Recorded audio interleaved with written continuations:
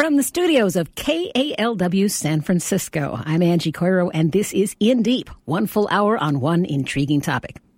When someone sits you down and tries to explain the QAnon conspiracy story, or that of Pizzagate or Seth Rich, you might find yourself grinning or even laughing out loud, and the explanation of those tales can be funny in a very grim sort of way. But all of them are dangerous, too, politically and in terms of flesh and blood. In fact, in 2017, Edgar Madison Welch convinced to his heart that Democrats were holding child sex slaves captive, shot up the inside of a pizza restaurant he believed was at the heart of the plot. He even recorded a goodbye tape to his kids in case he didn't survive his own heroic act. At Welch's trial, the owner of the pizzeria went right to the heart of the matter. He said, "I do hope that one day, in a more thoughtful world, every one of us will remember this day as an aberration, when the world went mad and fake news was real." Fake news is at the heart of today's hour on conspiracy theories, as are psychology and politics. Who buys into these stories? Who's spreading them? To what end? Whether those who swear by them can be persuaded to see more sanely before they go somewhere with a loaded gun or head to the voting booth. My guests this hour are Dr. Nancy Rosenblum of Harvard and Dr. Joseph Pierre of UCLA. Nancy is a co-author of the new book, A Lot of People Are Saying, The New Conspiracism and the Assault on Democracy. She's the Harvard University Senator Joseph Clark Professor of Ethics in Politics and Government Emerita. She specializes in historical and contemporary political thought. Joe Pierre is a health sciences clinical professor in the Department of Psychiatry and Biobehavioral Sciences at the David Geffen School of Medicine at UCLA. Now, his work at Psychology Today's website is of particular interest today. Look for his column there, Psych Unseen at psychologytoday.com. Thanks both for joining us. Thank you. Happy to be here. It's good to have you.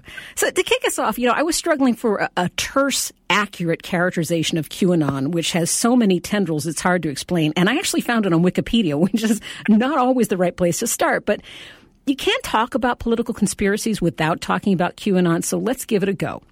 Wikipedia says QAnon is a far-right conspiracy theory alleging that a cabal of Satan-worshipping pedophiles running a global sex trafficking ring is plotting against President Donald Trump, who in turn is battling them, leading to a day of reckoning involving mass arrests of journalists and politicians.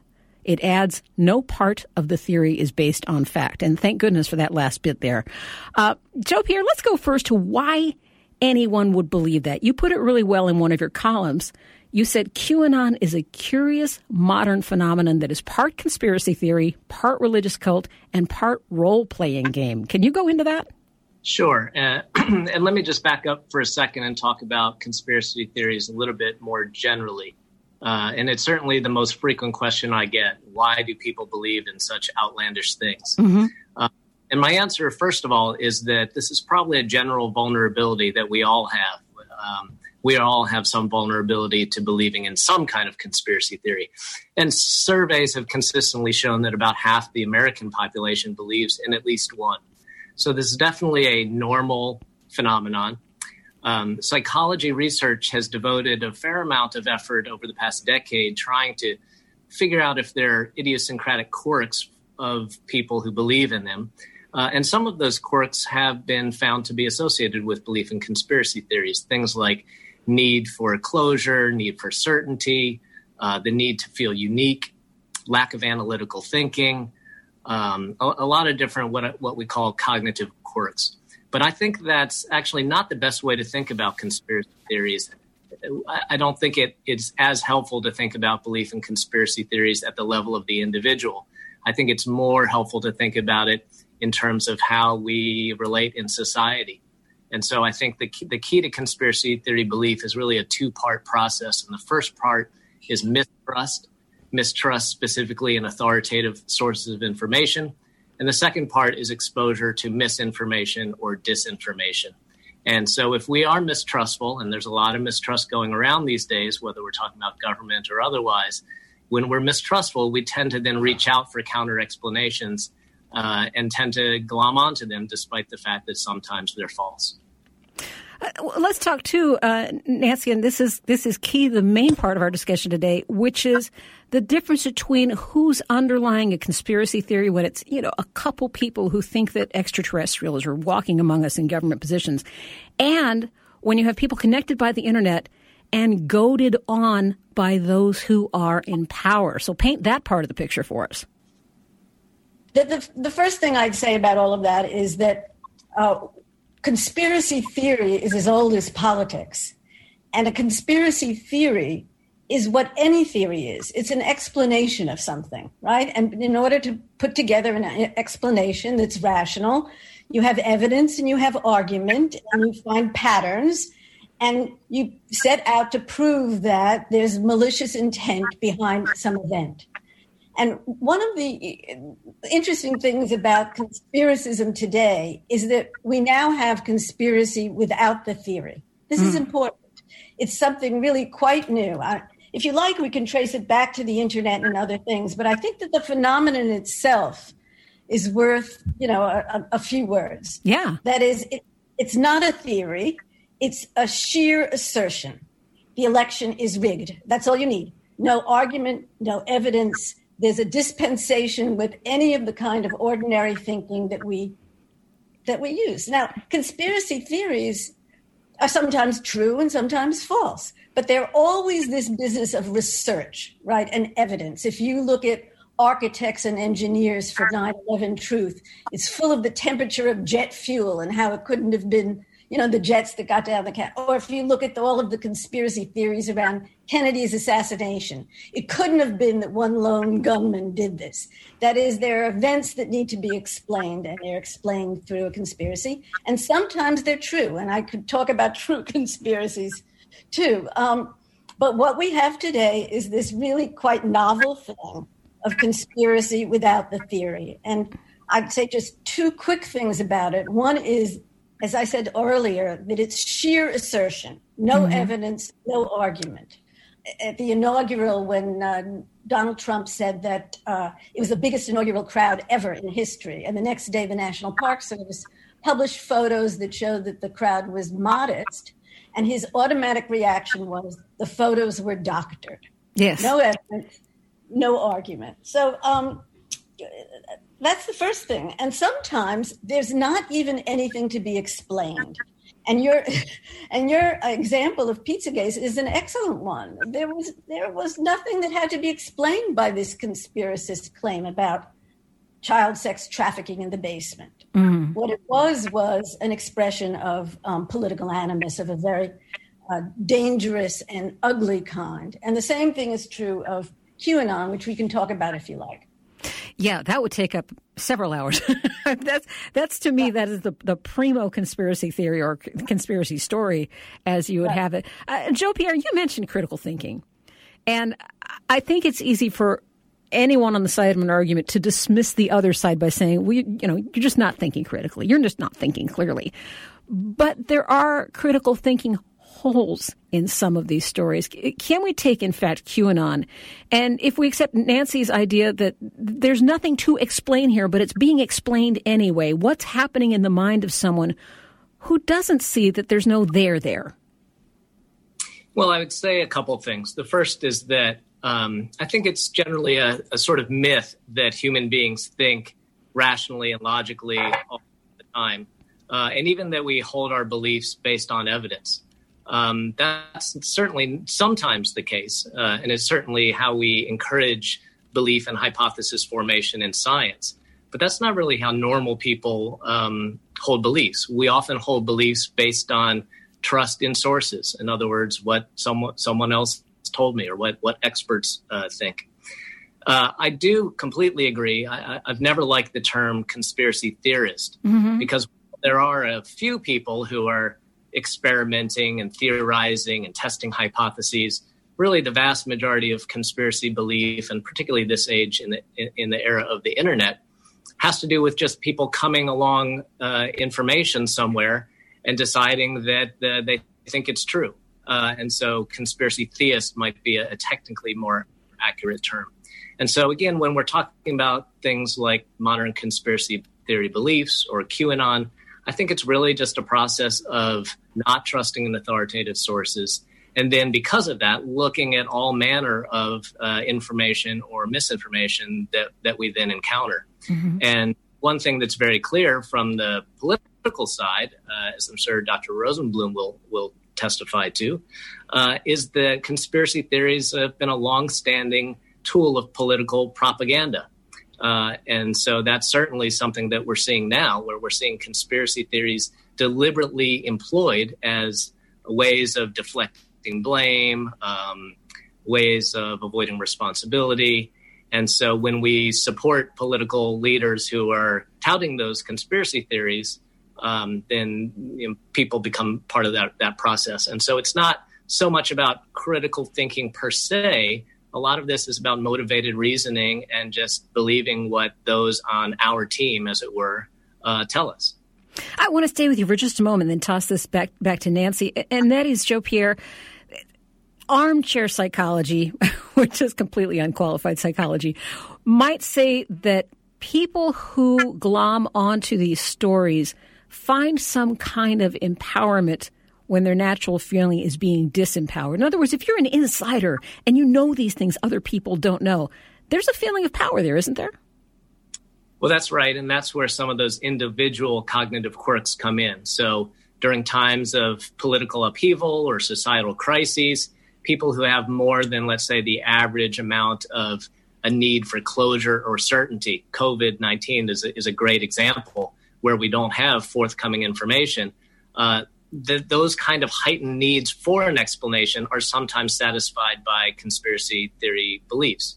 And as you suggested, need for uniqueness, the need to feel special, the need to feel that I'm in on the secret truth that no one else knows about, that also seems to be a psychological predictor of belief. Mm. And so I think those kinds of individual motivations are important, particularly at times like this, where we're stressed out, we're scared, we don't know what's coming, whether due to COVID or, for that matter, for the November election.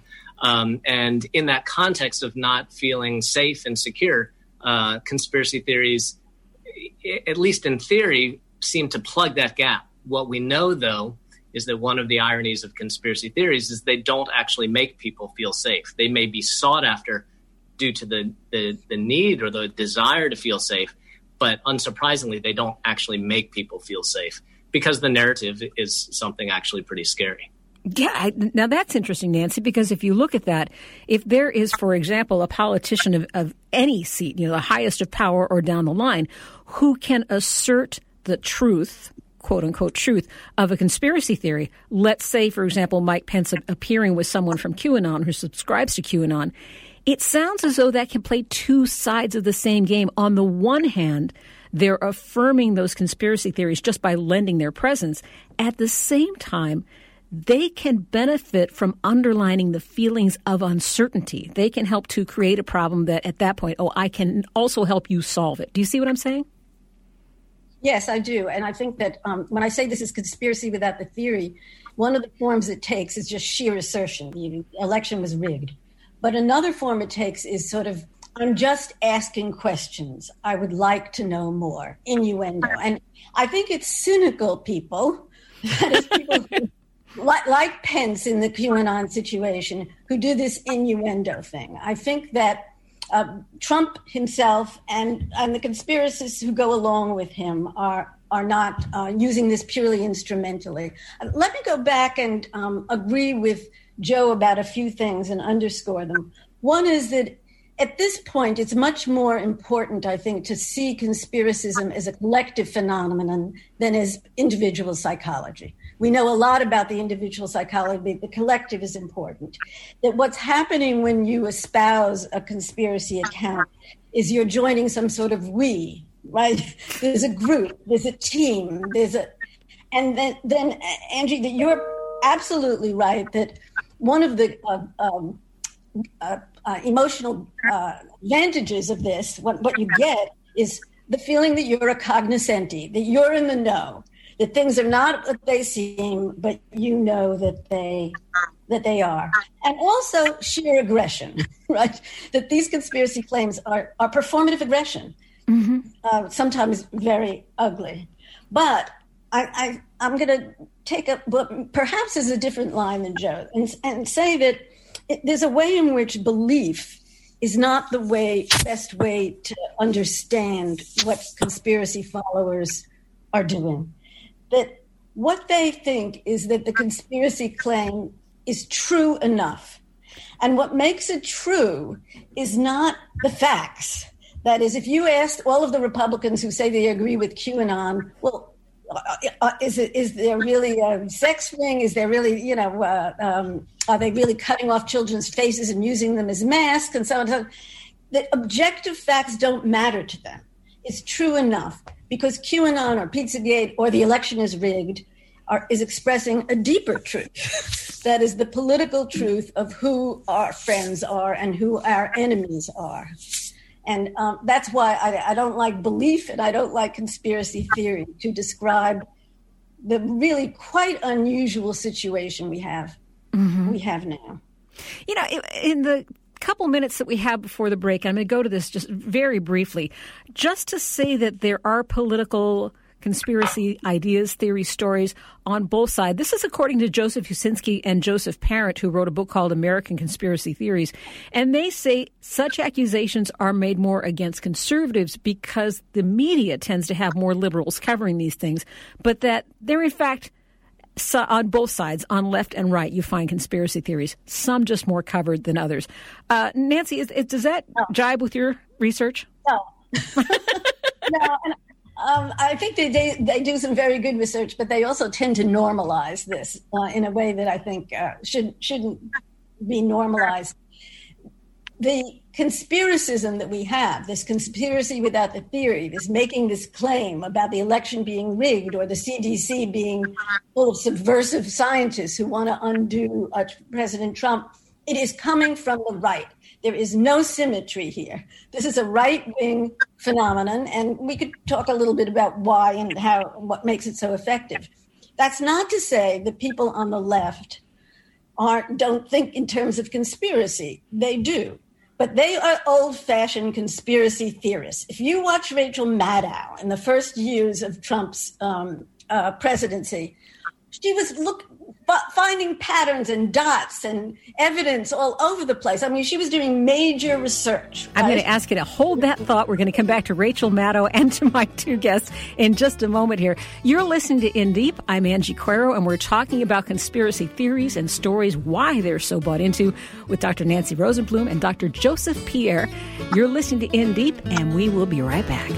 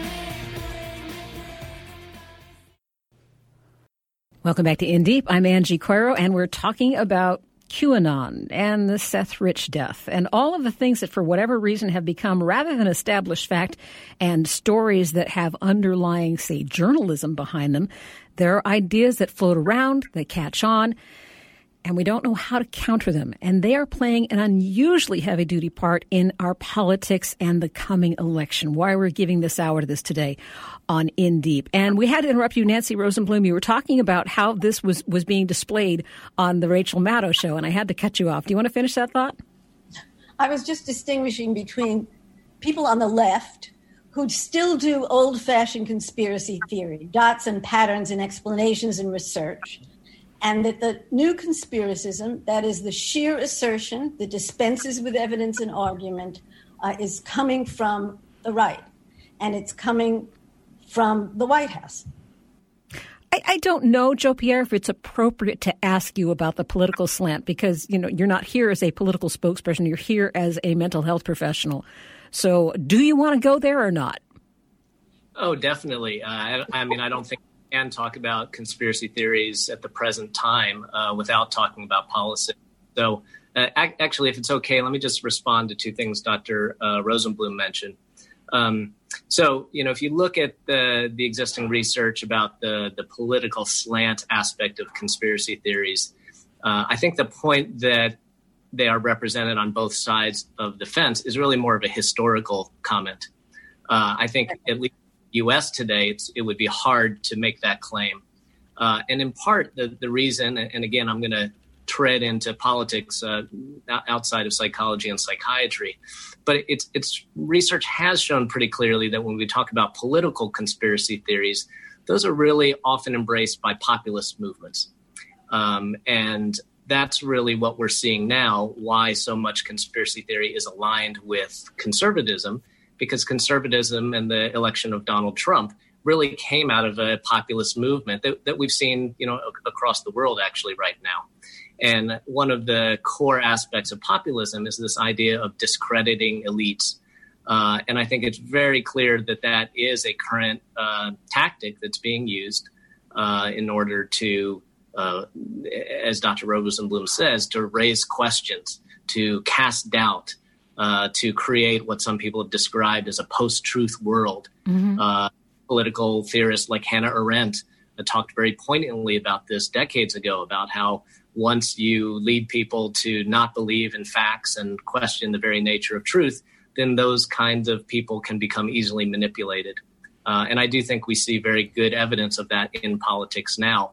And so when President Trump and other conservatives talk about QAnon, they are sometimes careful not to endorse it wholeheartedly. But President Trump has also been pretty open about saying, well, you know, these are my fans and, you know, I'm going to take it kind of thing. So there's a clear advantage to using conspiracy theories as a part of the political narrative right now on the right. You know, since you bring up Donald Trump specifically, I do want to go there because how these stories progress from the fringe to the central debate, I think is very instructive. And Nancy, you appeared in a Frontline documentary called The United States of Conspiracy, and they profiled Alex Jones in there. And within that show, there was this remarkable montage of tales that came first out of Alex Jones' mouth and subsequently out of Donald Trump's mouth. So let's listen to the montage they put together. Hillary is the founder of ISIS along with Obama. He founded ISIS.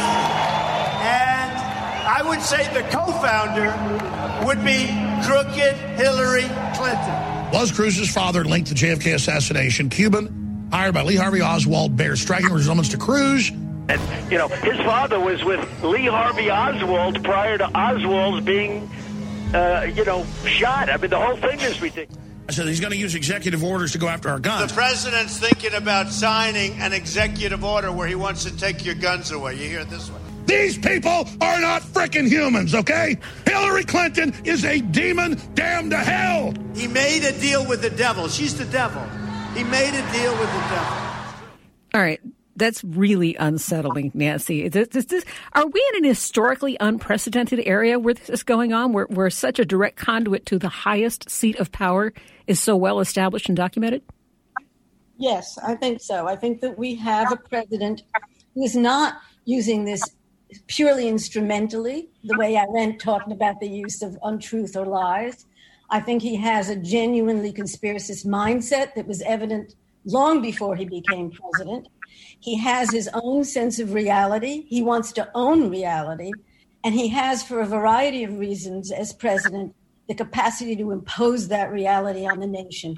This is a striking and frightening thing. Mm-hmm. Part of what gives him that capacity are the instruments of the presidency, and partly it's the supineness, the cynicism, or the submission of an entire major political party that has gone along with this. So I guess that's the first thing I would say on this subject. And I really would urge people not to talk so much about Pizzagate and these sort of nonsense conspiracy claims, and to look at the ones that are doing serious political damage, perhaps irreparable political damage, the ones that delegitimize our foundational democratic institutions. Mm-hmm. Do you find those more vulnerable to persuasion? I mean, in other words, if we focus on those, is there a chance we can overcome them, or is our job to just try to pierce the balloon and hope people are paying attention? Well, you're getting to the question of what to do, and I think what to do should follow from the question of what's happening. Mm-hmm. What is the destruction going on? And the delegitimation of foundational democratic institutions is very easily documented. That is, all knowledge-producing institutions of the government and outside have been delegitimized. That from like this right now, during the middle of a pandemic, the scientists at the CDC, the epidemiologists and doctors, but also, and I think this is the most important one, political parties. They are the defining institution of a representative democracy. They depend upon the view that the opposition is a legitimate opposition, that it's not to be banned or eliminated or locked up, right? And we now have a president in a political party that is in a position of saying day in and day out that the opposition party are traitors, that they're scum, and they have become delegitimized as a normal democratic opposition. Well, okay, Jo Pierre, let's take this idea of triaging between those that really don't have a direct impact on the things that are most critical to our foundations, and try to discard those that are, more trivial in their impact. Do you have any thoughts on that, on triaging for attack?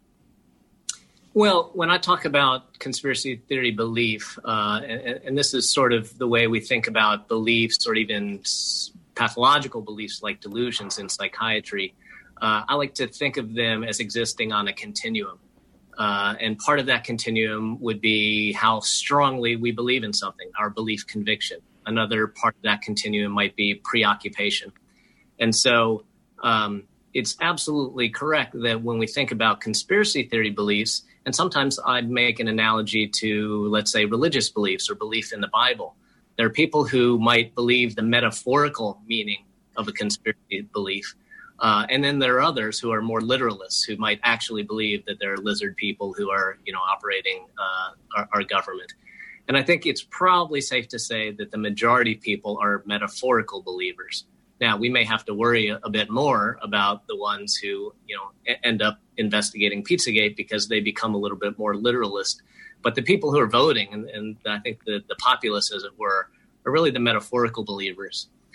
There was an article in The Atlantic not too long ago that made a great comparison to the birther movement, which, of course, was in large part fueled, if not started by President Trump. It may have been that there weren't so many people who necessarily believed that President Obama was not born here in the U.S., but there were lots of people who found that theory, as it were, attractive, just as a way of delegitimizing him as a president. Mm-hmm. And so that's the parallel that we're seeing now with QAnon. Some of the details about Satan worshiping pedophiles might be a little bit out there, but the narrative that we're in this sort of climactic, apocalyptic battle between good and evil, and the evil side, according to QAnon, are the radical left liberals. I mean, that essentially is the current GOP platform. And so that's how I sort of triage or make this distinction. It's really about what is the central narrative, what is the metaphorical aspect, And then, sometimes we do have to be worried about the people who take it more literally, and particularly the people who hold this belief so strongly that they feel like they have to take some kind of active role, whether it's to, quote unquote, self-investigate or something more aggressive. Let's talk about the idea of mental health and belief in conspiracies. And there was something that happened right in front of us this week that may be an issue of mental health. 2 days ago, a Department of Health and Human Services communications official, Michael Caputo, just went off on social media. And I think in any other era, what he had to say would have set off alarms everywhere about his mental health, whether it's appropriate for him to even be in office. So let me give you a fairly longish summary from the New York Times, because they put together this list of the accusations that came out in his social media rant. He said that career government scientists were engaging in sedition in their handling of the pandemic. Left-wing hit squads were preparing for armed insurrection after the election.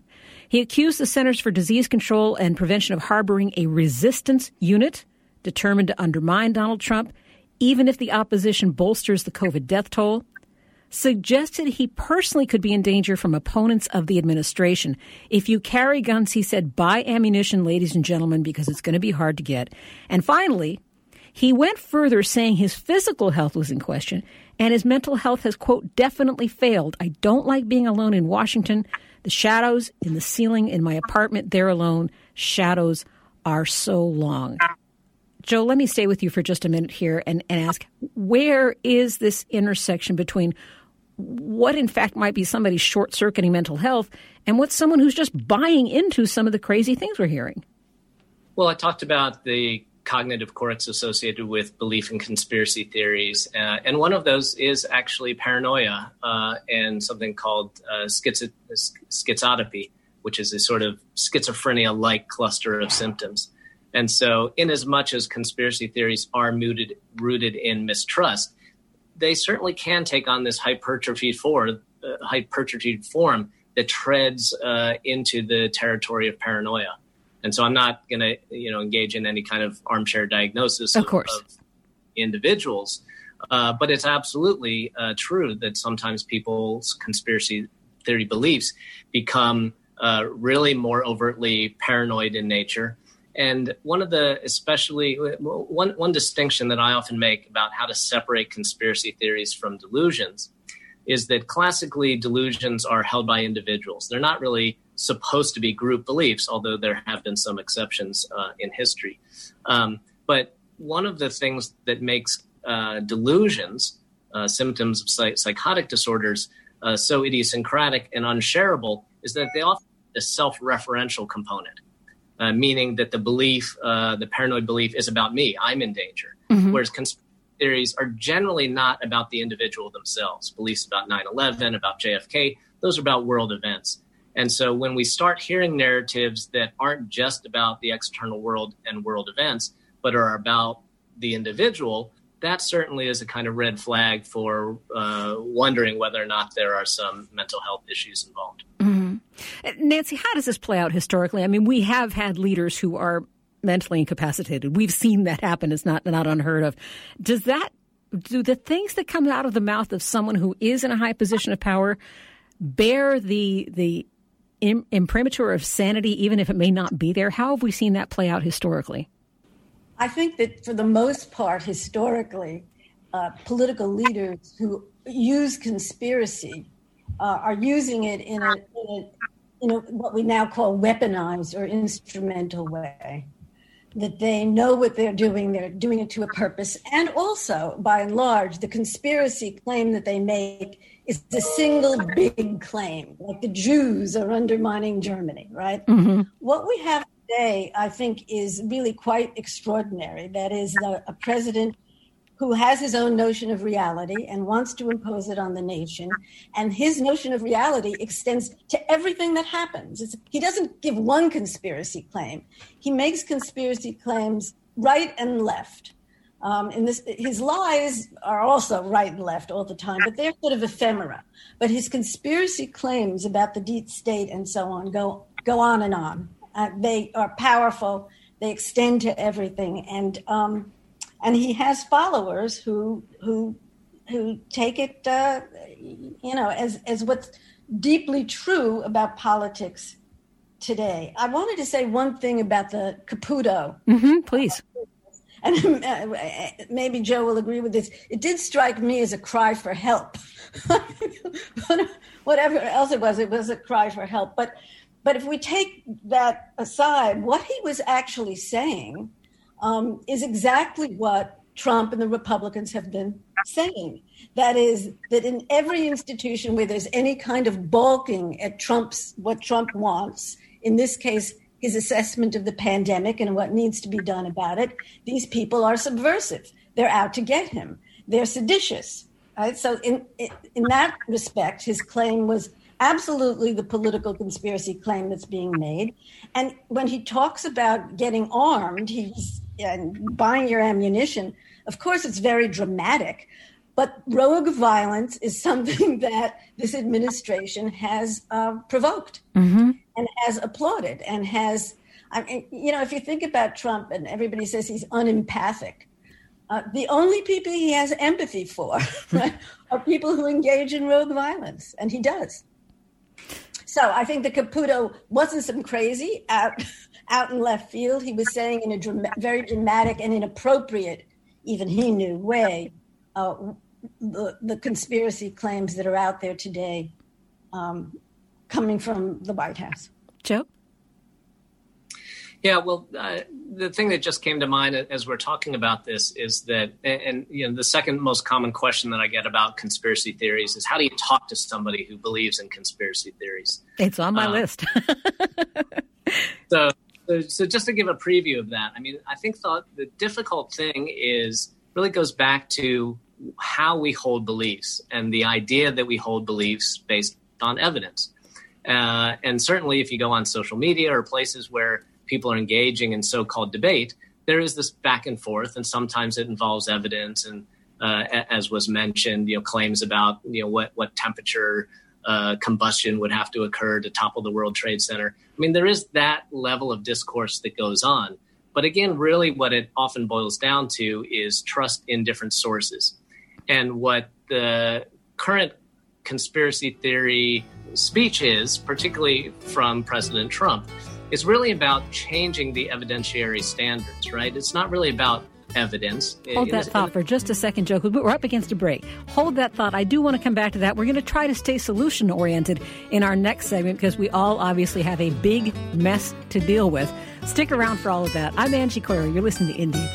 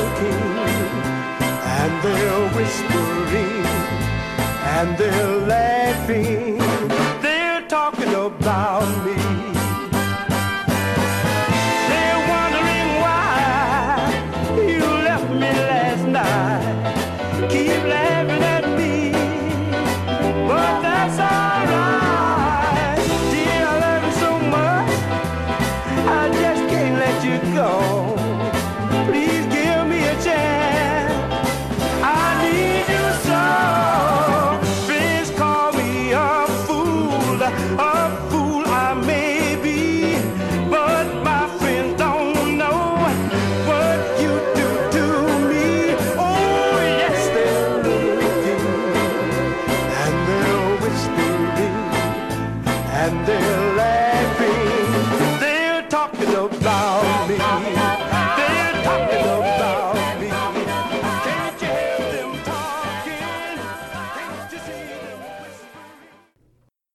Welcome back to In Deep. We're in the deep, dark world of conspiracies here for this hour, and we've been talking for the most part about political theories. Those are the ones that are endangering our democracy, the election, and everything that falls into those two categories. We're talking to Dr. Nancy Rosenblum. She is a co-author of the new book, A Lot of People Are Saying, The New Conspiracism and the Assault on Democracy. And behind Psychology Today's website column, Psych Unseen, Dr. Joseph Pierre. He's health sciences clinical professor in the Department of Psychiatry at the David Geffen School of Medicine at UCLA. Joe, you were talking about how to deal with people, how to deal with these ideas that are coming out of their head. What is a rational attack for that? Well, what I was saying before we get on to the how-to is really why it's so difficult to do so. Mm-hmm. A lot of that is really because the evidentiary standards when you debate someone with conspiracy theories are really fundamentally different. We're not arguing about facts. We're not arguing about evidence. We're either arguing about the source of information. So, for example, if we're talking about the anti-vaccine movement, we might say, hey, look, there's been many studies showing that vaccines do not cause autism. This has been shown in population data with hundreds of thousands of people. And the anti-vaccine perspective would be, yeah, but we don't trust those studies. That's an example of why arguing based on facts doesn't really work. And it's also why I love Dr. Rosenblum's, the title of her book, A Lot of People are Saying, because that's certainly something we've seen President Trump use time and time and time again. He's essentially arguing from rumor, the idea that he might have heard somebody say this as if that's a fact, and that's an evidentiary standard. I mean, that really is, I think, unprecedented, in terms of a major American political leader making arguments on those kinds of grounds. Mm-hmm. And so those kind of barriers make it really difficult to try to change people's minds or to try to convince them with facts. And we know that for the most part, unfortunately, that's not a very effective strategy. Nancy, did you want to get on this? Yeah, I wanted to follow up on what Joe was saying. The way I would put it is that what we have here in the country today is a divide about what it means to know something. What does it mean to know something? And I think this has become a deeper and more potent divide than even just partisanship. It's an unbridgeable divide. What does it mean to know something? And all of us know most of what we know. We take it on faith from other people, right? Our experience gives us very little of what we need to know in order to lead a life. And so the question is, what is the community that you put your faith in when you say that you know something? And for conspiracists today, they put their faith in Trump or in Alex Jones, right? And for most of us, the rest of us, we put our faith in communities that believe that in self-correction, right? That is, that knowledge is cumulative, it's aggregative, we make mistakes, there are errors, but we have communities professional communities that correct these things, whether it's science or any other kind of knowledge. Mm-hmm. And this divide about what it means to know something is an absolutely unbridgeable divide, and it really is an end to politics, because there's no way of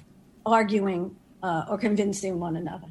Well, isn't one of the complicating factors that a lot of the things that we're finding in the news that sound like conspiracies are not? Russia meddling in U.S. elections, election machines that are hooked up to the internet, changing a person's vote for a Democrat over to a vote for a Republican. I mean, we do see documentation on these things. They do it does turn out to be true, but they sound like conspiracy theories. So it's hard to even know what to believe.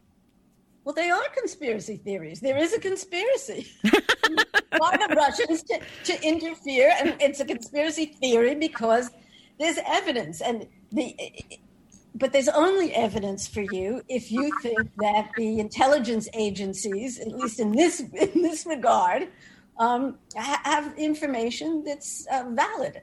Mm-hmm. But if you don't, if you think that Russia didn't do it, some fat guy, 300-pound guy in the basement did it,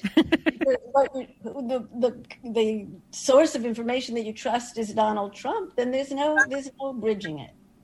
I said earlier that the consequence of this for politics in America or for democracy in America is the delegitimation our foundational institutions, whether it's parties or knowledge-producing institutions. And I just wanted to say that what delegitimation means, because it's more than just mistrust.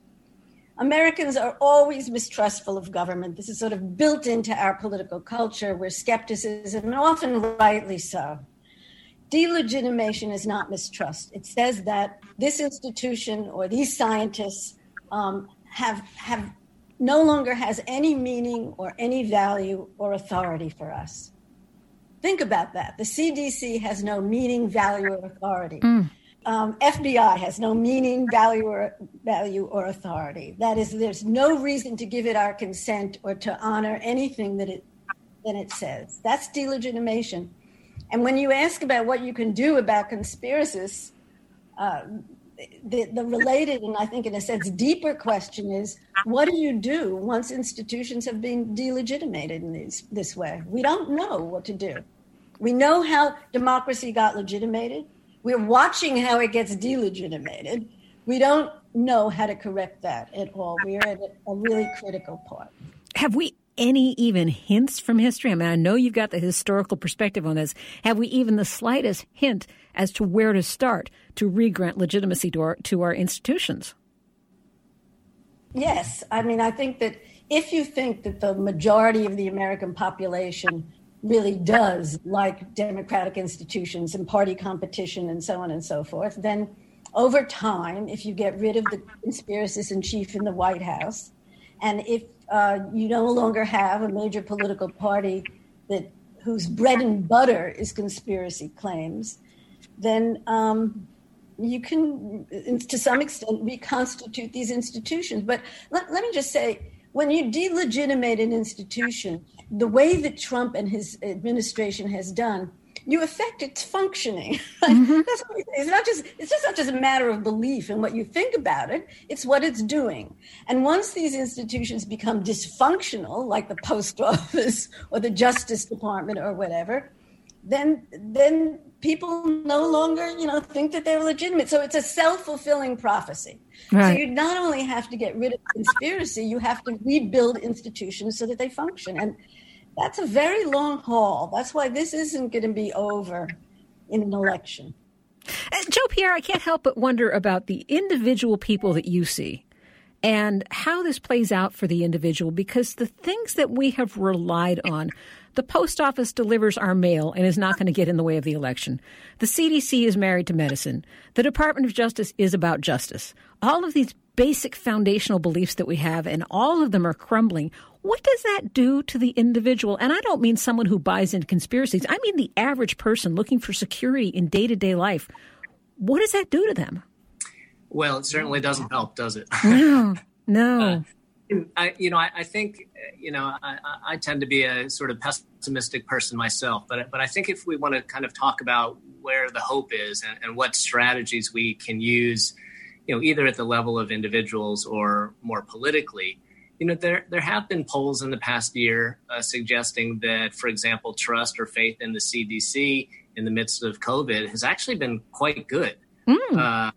And I haven't seen similar polls about the post office, but I mean, I've been a huge fan of the post office for decades. I still can't believe that we can deliver mail, across the country for 40 or 50 cents and it gets there safely. So my point is, I think there's actually a lot of people who do still have faith in those institutions. And I think if we're trying to fight against that decline, we have to appeal to that. Now, there's certainly some people who that's not going to be effective. But I think if there's some hope, it's that there is some more universal faith in those institutions. The other comment I'd have is that there's often this irony of conspiracy theories, and we touched on it when we talked about the Russia investigation. And the irony is that people who believe in conspiracy theories often don't see the real conspiracy that's right under their noses. And so I mentioned the anti-vaccine movement. Well, that movement started from fraudulent research by a physician that was published in a medical journal and took a decade to retract and learned that physician had financial conflicts of interest, that he would benefit from discrediting the vaccine. And so in a similar way, if we look at QAnon, there's actually increasing evidence these days that QAnon might be essentially a profit-making scheme by either one or several individuals. Over the weekend, there was good evidence that came out about who was operating the so-called QMaps website that distributes that information.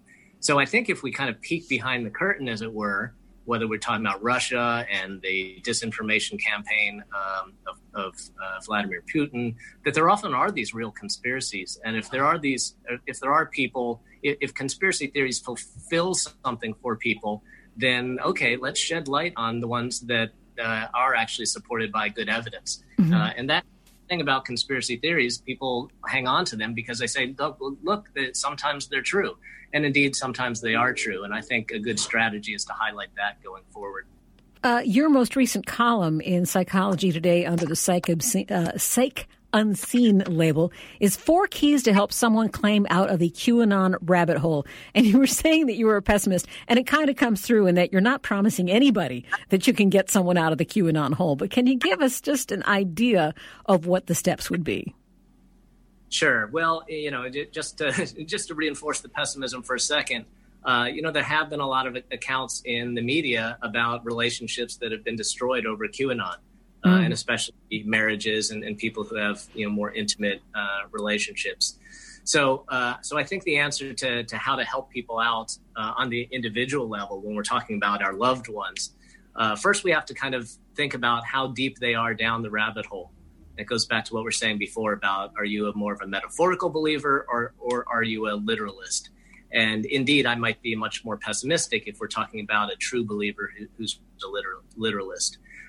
Regardless, though, the main way even someone would work on delusions in the context of psychotherapy would be to try to establish a relationship, or in this case, maintain a relationship, maintain a connection with somebody, let them know that you're there for them. And maybe if you're able to, draw a healthy boundary and say, look, we're not going to talk about Satan worshiping pedophiles today, but let's talk about sports or let's talk about the weather. So I think that's one important way to at least maintain a connection between relationships. In general, I don't actually recommend that people jump down the rabbit hole and start researching it and looking for evidence and debating with people. Really what we want, I think the healthy path for someone to turn away from is to really unplug and get out of that rabbit hole and get out of thinking about this all the time. Mm-hmm. Going in healthy recreational activities, reinvest in your relationships, find a job or rededicate yourself to your job. Those things are easier said than done, but it's really about that. It's really about getting off the stupid internet, unplugging from social media and, living your life. I do want to take this over to you, Nancy, and this is from, rather than the mental health perspective, the political perspective, because there are people who are going to believe harmful things and spread harmful theories / ideas / beliefs right up to and including Election Day. And from what you have learned from how this has played out in various times and various countries, what is the political strategy to overcoming this kind of messaging? And I'm guessing that you have one of 2 ways to go. You either work to persuade people to, kind of triage who's persuadable and talk to them and try to, bring them onto sane land, or you just try to outnumber them at the voting booth. Just, discard them as a viable political ally and just try to outnumber them at the voting booth. What's your take on that? I think it's certainly outvoting them. When you're talking about an election, then it matters that you outvote them. Yes. But the problem for people today is that a large part of the population now thinks that this election is rigged if Trump doesn't win. And there's the fear that he won't go, he won't leave, and that he or his people will instigate violence. I think that we're in a remarkable time. I mean, for those of us who lived through the nightmare version of Bush v. Gore, because you really do have a president and a party that is not willing to let go of power. Mm-hmm. And unless they are decisively outvoted, and perhaps even then, there's no getting rid of them. But I wanted to go back to this question of how you encourage people who are not are not conspiracists and how this thing can change. And in a way, we're seeing it change in front of our eyes. That if Americans were disoriented by all of this, and they have been, confused and disoriented and angry and withdrawn, COVID has changed that. I mean, the phrase I use is that reality bites. That when you're facing a pandemic and disease and death, then saying that this thing is a hoax or it's going to go away next summer or we're going to have the vaccine in 2 weeks, people don't swallow it anymore. And I think that's the answer, that when reality is so enveloping and significant to you that you can't withdraw from it, then this president and party that wants to own reality and impose it on you, that they're talking more and more about violence. Joe made the point that he's a pessimist. Do you feel the same way? I'm an agnostic. I'm an agnostic. I think that most Americans have had it with this now, and I think that, as I say, the rebuilding institutions and legitimacy is going to take a long time and be very hard. But I think the principal force and power behind this will be gone. He'll still be doing it out there in society, but it won't be using the presidency to do it. Do you think, Joe, and I'll have to give you the last word on this, do you think that having Trump removed from power will play a strong, significant role in tamping some of this down? Well, I guess the real question is just how big is the machinery behind President Trump? I mean, he's a convenient central figurehead to focus all of our ire. But the reality is that he wouldn't, be in the position he were if he didn't have a grand backing from the rest of the Republican Party. In my sense of politics, and I'm not a political scientist, but I think what we see with authoritarians in history is that they often are born out of populist movements and they have the support of the people in the early goings until things get to a point where people start to realize that that leader does not have the best interest of the populist at heart.